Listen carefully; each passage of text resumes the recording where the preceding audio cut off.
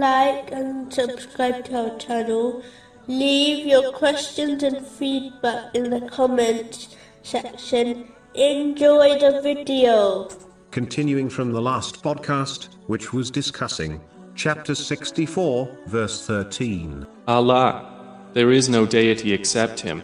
Specifically, it was discussing the meaning of the testification of Islam. A narration found in Sahih Bukhari, number 6502, informs Muslims how to completely believe and act on the testification of faith, which prevents one being harmed by the fire of hell in the next world. This is to first complete the obligatory duties correctly, while fulfilling all their conditions and etiquettes. Then one must add to this by performing voluntary righteous deeds, the best of which are the established traditions of the Holy Prophet Muhammad, peace and blessings be upon him. This leads to the love of Allah, the Exalted, and causes Allah, the Exalted, to empower every organ of their body, so that they only obey Him. This true and sincere obedience is the fulfillment of testification of faith. This is the sound heart, which contains only the love of Allah, the Exalted, and is free of worldly desires, and the love of the material world. Chapter 26, verse 88 and 89.